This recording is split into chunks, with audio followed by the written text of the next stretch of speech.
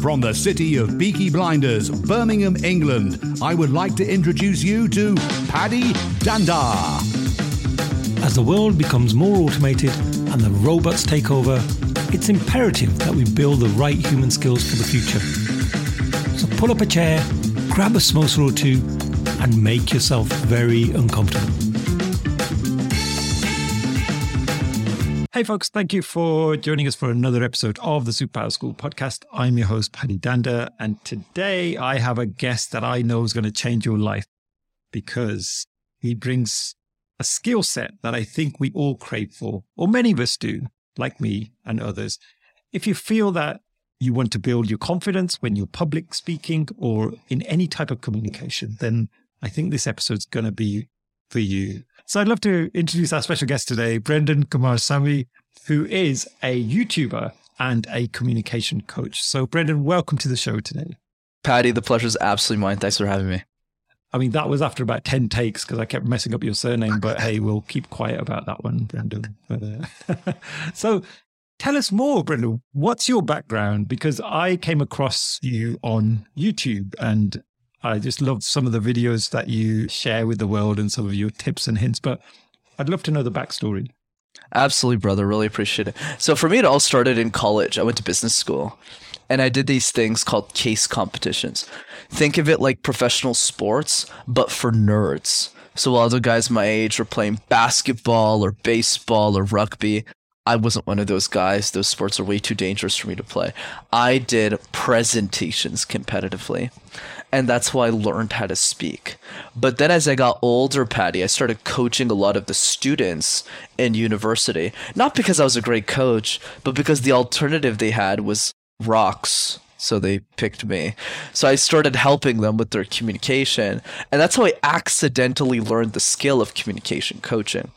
So a few years after I graduated from university, I was super grateful. I got an amazing job out of uni. I worked at IBM for a few years as a tech consultant. But in that transition, I had the idea for the YouTube channel, Paddy, because I realized that everything that was in my head wasn't really available for free on the internet. So I just started making videos in my mom's basement. I called it Master Talk. And then a few years later, it just turned into something I never could have imagined. Oh, just to give us some idea of the scale which you operate now, like tell us some of your following and how has it blown up? Yeah, for sure. I mean, the first year I started this channel, I thought it was a really stupid idea. I mean, who's going to listen to a 22-year-old kid that I was at the time making YouTube videos on communication and public speaking? Turns out a lot of people.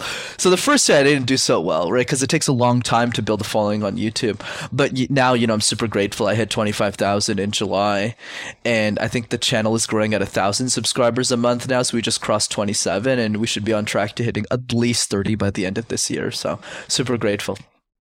Fantastic. I'm about 1,000 at the moment, and that's taken a long time, but that's phenomenal. Well done. That deserves a huge applause on that. I think you've done fantastic. And how long has the channel been going for? 3.5 years. So I started, and I appreciate the kind words as well. I started in January 2019. I professionalized the channel in September 2019. That means when I started putting real money into it. And now, today it's what it is. So in terms of communication and your specialism, tell us more about that. And I believe that's the superpower we're going to be talking about today. Yeah, absolutely. The way that I think about communication, let's start with the definition first, Paddy. For me, the definition of communication public speaking is one and the same, which is simply this. How do we convey an idea for a specific audience in a way that achieves a specific outcome? So how do we convey an idea to a specific audience in a way that achieves a specific outcome? So for me, effective communication is someone's ability to meet all three of those criteria. And notice how this is a broad definition on purpose. It could be speaking to 100 people at a company, or it could be convincing your significant other that, hey, we should have Mexican food tonight instead of Chinese food, except the audience size is just 1 instead of 100, and the outcome is picking the right food for dinner versus getting some sales in the business.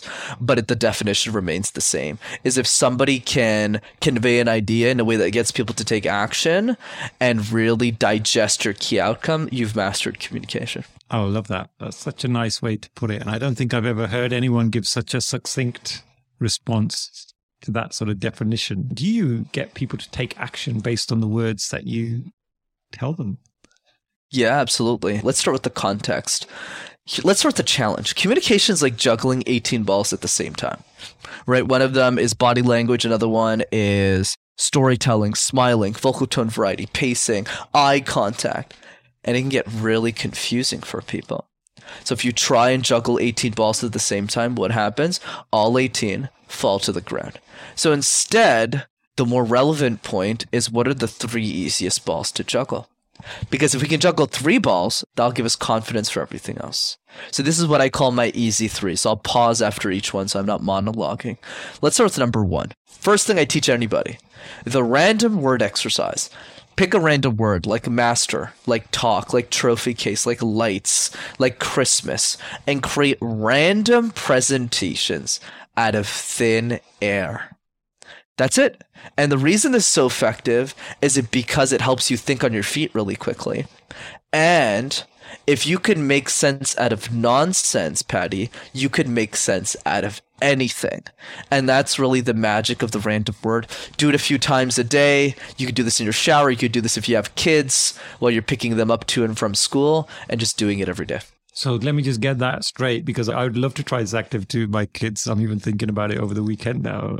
So we pick a random word and we just say, tell me about that thing or that word. And do they structure the presentation in a certain way, or is it completely up to them how they want to go about it? Let's make this easier. So for everyone listening to this podcast right now, Patty's about to give me a word that he did not give me prior to this conversation, and I need to do the random word exercise. So go ahead, Patty, throw me a word. Speaker. Sure. It's Sunday morning. And as any bright high performer does before they start their week, they get ready for the week. They take a list of to-dos. They get their Post-it notes, and they try and figure out, what is my priority for the week? I'm not one of those people, unfortunately, because I'm lazy. I probably wake up at 10 a.m. on a Sunday morning because I'm always working so hard during the week. But I still always think about my future. Not just about the family that I want to have or the health, but what type of speaker do I want to be? What type of information, what type of message do I want to share with the world? And a lot of us have such important messages. All of us can be speaker, but we choose to hide our message in a box. And in the same way that when we were kids, we used to play with teddy bears and all these fancy toys. And as we get older, we leave them in a dark, dusty, lonely closet. In that closet, we'll also find a little box that holds all of our dreams, all of our goals, and all of our ambitions. So what are you going to do with that little box in your closet? Are you going to make a decision one day to share your message in the world and become the speaker that you're meant to be? Or are you going to leave that small box in the closet? Because we all need to keep in mind, Patty, that being a speaker doesn't mean practicing and presenting in front of thousands of people. Being a speaker just means the confidence to share what you care about with the world to one person. And why don't you start with yourself? Because if you do, you'll become the speaker that you always wanted to be. That's it. Random word exercise. Wow. That's a masterclass in, I would say, improvisation of speaking. That's just phenomenal. Honestly, I love the way you started off hooking me in with the story. And then I was in that world with you where you were talking about this box being in this kind of dusty condition, and now you're describing things, and I'm starting to imagine and visualize this stuff. I mean, was all of that part of the intention behind that? Right. So let me make it even easier for all of us, Patty. If you've done the exercise less than 10 times, which is everyone listening to this episode, do not judge yourself. You know, when you start doing speaker, it'll sound like this. A speaker is, it's like somebody who, right, you're not going to be good at it, and that's okay. I've done the exercise 3,000 times. So the goal is kind of like when we started walking, we didn't sit down as babies and say, Patty, let's intellectualize this. Should I start with my right foot or my left foot? No, we just got up and then we fell on our ass and we figured it out and then we got back up again. Same thing with the random word exercise. The priority is not on how well you do it. It's how many times you're willing to do it. So the first 10, 100 times you do it, you won't actually know what you're doing. But then eventually you'll stop caring. And that's when you start getting really good. I had no idea I was going to talk about a dusty box. I was like, oh, that's cool. Let me just keep running with this. And I just have fun with it. And that's the goal, is what's communication is supposed to have fun. Love it. Okay. So that's number one. Number two. Absolutely. So number two is the question drill. We get asked questions all the time in our life, Patty. On a podcast, on a show, TV, family, work. And a lot of us are reactive to those questions. We wait for the question to appear. Whereas for me, the perspective has always been, how can we be more proactive to those questions? I'll give you an example. A few years ago when I started guesting on podcasts, I had no idea what I was doing. Like zero. I remember some guy asked me the funniest question. He looked at me and he said, where does the fear of communication come from? And I looked at him and I was like, London, San Diego, Los Angeles. I had no idea how to answer that question. But then over time, I got better at answering questions. So every day for 5 minutes, what I would do is I would guess and write the answer to one question. That's it. 5 minutes a day. One question that I thought the world would ask me about my expertise, Patty. And I did that every day for a year. And if you do that every day for a year, Patty, 5 minutes a day, you'll have answered 365 questions about your industry. And you'll be absolutely bulletproof. So that's where I would do and practice the question drill. That's number two. Wow. And that's almost like having 365 video ideas for your YouTube channel, because I'm pretty sure you'd probably convert that into some form of insight for people. Absolutely. Right. I think the key is, like, especially if you're a business owner listening to this or someone who's looking for your next job, this is the little things that nobody else is willing to do in your industry, right? It's those little questions. Nobody's willing to do once a day. The reason I'm bulletproof at what I do and how I communicate ideas, it's because I've done the question drill thousands and thousands of times. So there's never a question that I would get asked in a podcast that would throw me off anymore. And that's really the key, is just do this every day for 5 minutes, and I guarantee it'll change your life. That's number two. Okay. So, Brenden, hit me with number three. Right. Number three is so simple, nobody does it, Patty. Make a list of the people that you love, 5 to 10 people, and ask yourself a simple question. When was the last time I sent them a video message, 20 seconds tops, just to say how much I appreciate having them in my life? That's it. You do that a few times a day, really makes people's days. An easy way to implement this is go on Facebook. All of us have Facebook. And you see whose birthday it is that day. And instead of texting them happy birthday, just send them video messages. That's it. Makes people's day. You're usually the only person sending them a video message. And it really helps you understand what communication is for, which is not doing a chore, which is not being stressed out about it, but really making a difference in people's lives. I got it. And I love that, because I once had somebody, a salesperson actually, they tried to get through to me on LinkedIn, but they really took the time to tell me a little bit about myself. And they were telling me how they checked my profile out and they were loving certain content.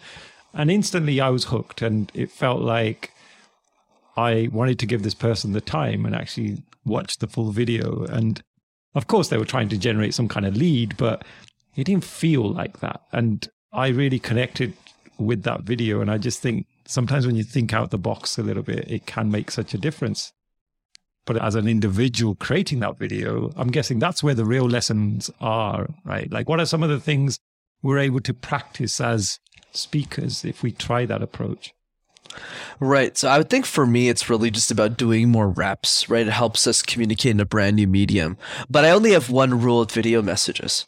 And the rule is, and people can write this down, I am not allowed to redo it. That is the only rule.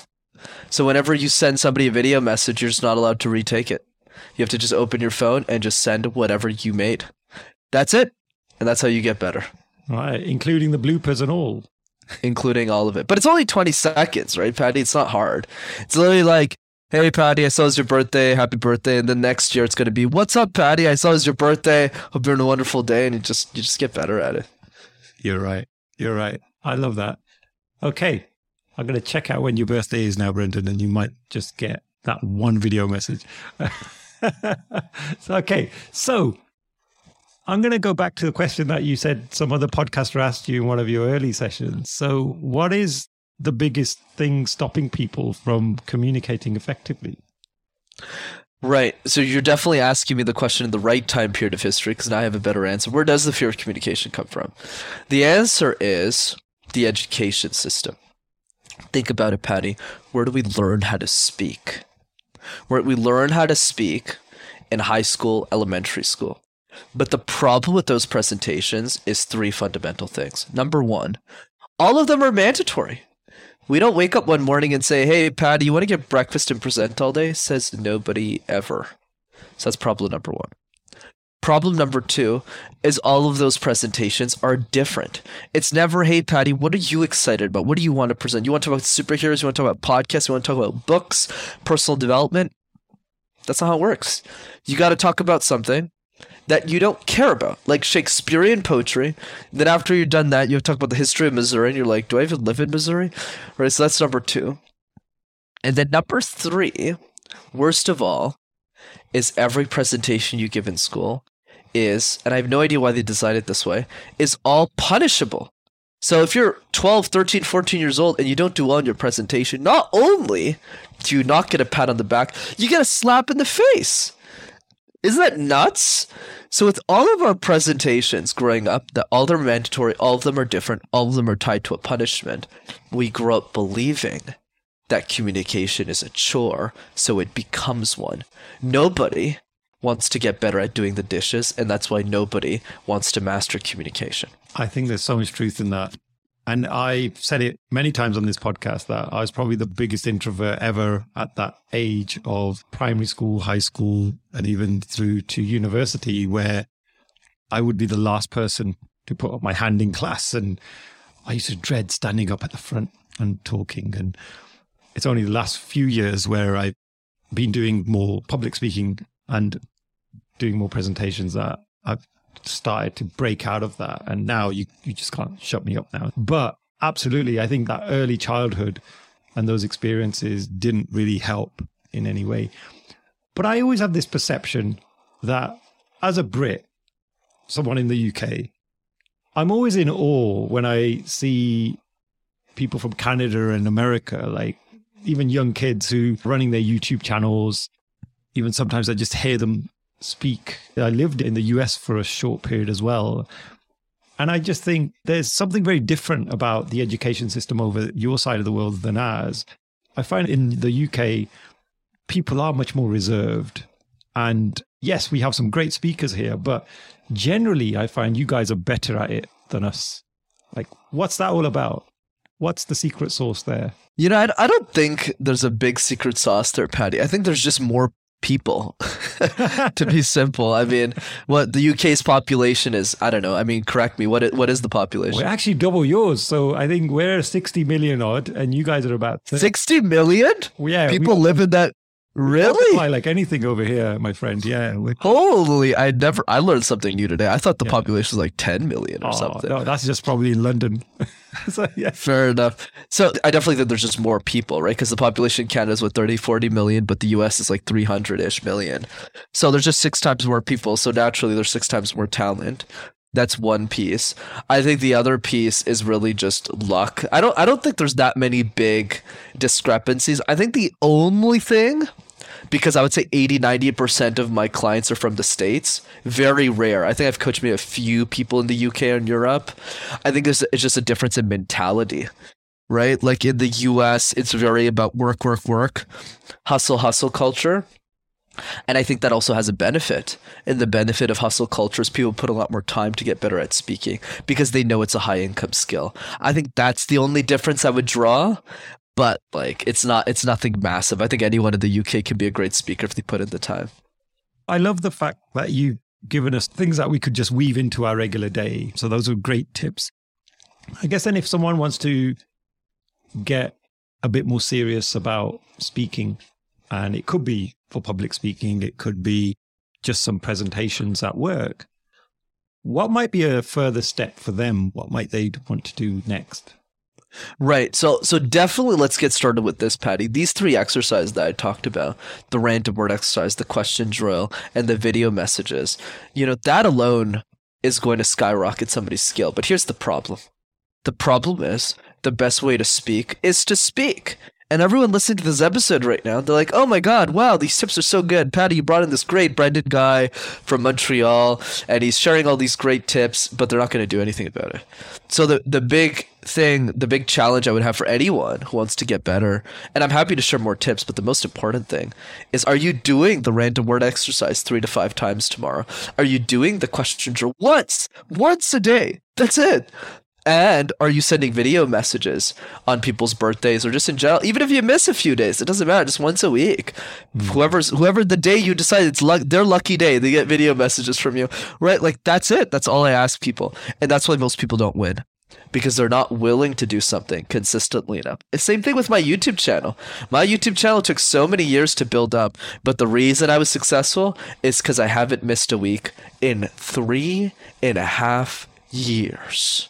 And I never will miss, because my content production is done for the next year.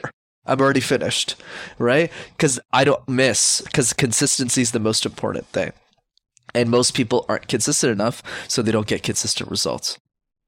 Wow, you're a machine, Brenden. I love that. That's such commitment, but equally admirable. As a content creator myself, not anywhere near your level, but even with this podcast, I made a personal commitment when I started it back in April that I would do 2 episodes a week. And my friends and family were like, are you serious? Like, I don't even think you could do 1. And I was like, no, I think I can do it.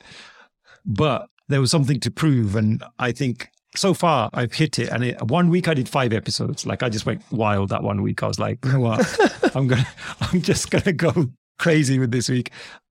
But I think when you have that drive and that commitment, it's great. Then you keep it up. But you're right. I think a lot of us do give up on things, don't we, very easily. And so it has to be a reason, and it has to be a purpose behind it. I think that's what often drives us. So in terms of people's confidence, because I think that's another really key thing. Like, we could do the exercises, we can practice the mechanics of presenting. Any tips for building confidence? Because I feel that's often a really big barrier for people, is to actually have the guts to stand up and speak. Right. So this ties into another piece, which is imposter syndrome, right? That's the main reason why confidence isn't there. Like, where people feel like, oh, I shouldn't be here. Oh, why should I give this presentation? How do I develop the guts? So there's 2 parts to this. Let's start with number 1, the fear, right? Because that's what we're really talking about here. At the end of the day, Patty, there's no magic bullet here. Let's use me as a case study. Why did I have the guts to start making YouTube videos? Once again, I have a bachelor's degree in accounting. Out of all things, I have a crooked left arm. I studied my whole life in French, my second language. Yeah, and I was a 22-year-old kid at the time who had no clients and no business. Why did I have any business making YouTube videos on communication? My nearest competitor had a PhD in communication. So why did I do it? I did it because of the dichotomy between fear and message. Here's what I mean. Fear is like a boxing match, Patty, where one side of the ring is the fear and the other side of the ring is the message.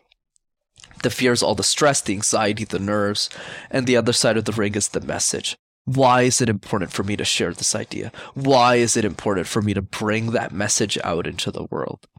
And what people don't get is the goal is not to remove the fear.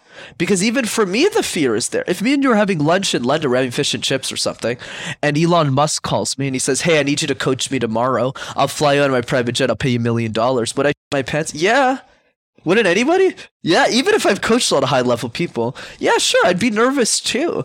And that's okay. But going back to this boxing match analogy, the goal is not for the fear to leave the ring, but rather make sure that when your message and your fear meet in the middle of that boxing match, that your message gets the knockout punch, that your message wins the match. It's not about removing the fear, it's about making sure that the message is a little bit more important than the fear. How does that play into my story? I never started making videos for my executive clients. Obviously, I love them to death now. They pay my bills and they're incredible to work with. And they're much older than me. I started it for the 15-year-old girl who can't afford a coach. Who does she have? She can't relate to the 60-year-old white dude on YouTube. It's either I make the videos or nobody does. And it's that philosophy that made me take Master Talk very, very seriously, where I put real money into my channel to make it successful. And that's the perspective I feel a lot of people miss. Last piece on this is what Ali Gadet says so well. He says that if you help one person, the world will give you permission to help everyone else. You don't need to start with the person you're not comfortable with. I didn't start coaching high-level CEOs. I started with 15-year-old girls and boys. Then I coached people my own age. Then I coached a lot of CEOs in the tech space because a lot of them were my buddies in their early 20s who were raising money from tech companies, tech investors, I mean. And then I developed my executive coaching practice through those 20-year-olds, not through 50-year-olds. And now I coach across all age ranges, but we got to start somewhere. I want to talk very quickly about storytelling and structuring your message. Any tips around that? Because I think there's definitely a big movement I'm seeing at the moment where leaders are trying to weave in more storytelling into their message. What's your perspective on that? For sure. I think storytelling, in my 18-ball analogy that I alluded to earlier, Patty, storytelling is like ball 15. And the reason is because if your basic technique sucks and your story's amazing, your story sucks. Example, once upon a time, so I was in London the other day, and like if your technique flops, it doesn't matter how eloquent, how systematic your story is, it's not going to work. But for my advanced peeps who actually book time in their calendar to do the easy threes that we talked about earlier, all you need to know about storytelling is the following by Les Brown. Never make a point without telling a story. Never tell a story without making a point. What does Les Brown mean by this? What he means is that every great story has a key outcome, has a key lesson. If you don't have a key lesson, your story doesn't make sense. It doesn't have a point to it. So you always need to start with what lesson do you want to teach the audience and then backtrack towards the story. Example, one of the key lessons I teach in every keynote I deliver to companies and clients is anyone can be a great speaker.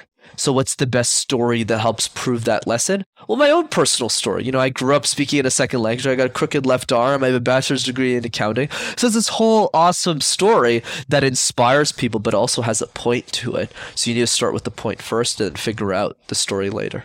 Very finally on this segment, are there any books that you would recommend to people if they're interested in knowing more about this whole topic? Is there any go-to books that you would suggest?